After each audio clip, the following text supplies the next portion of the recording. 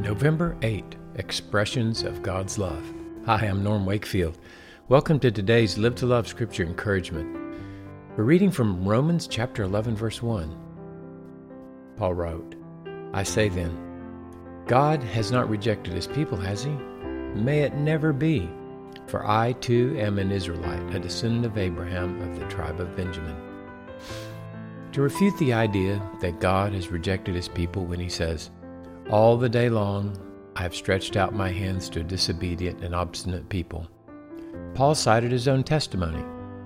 God has accepted him, an Israelite, descendant of Abraham from the tribe of Benjamin. Paul did not want his readers to think that there was no hope for his Jewish brethren. If God saved Paul, then God's righteousness is available and handy to the Jewish people. Let's remember that Jesus is a Jew. He lives to love his people, Israel.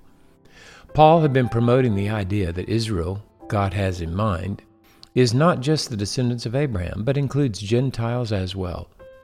Because we have the life of Christ within us, we are expressing his love to everyone so that God may save whoever he wishes.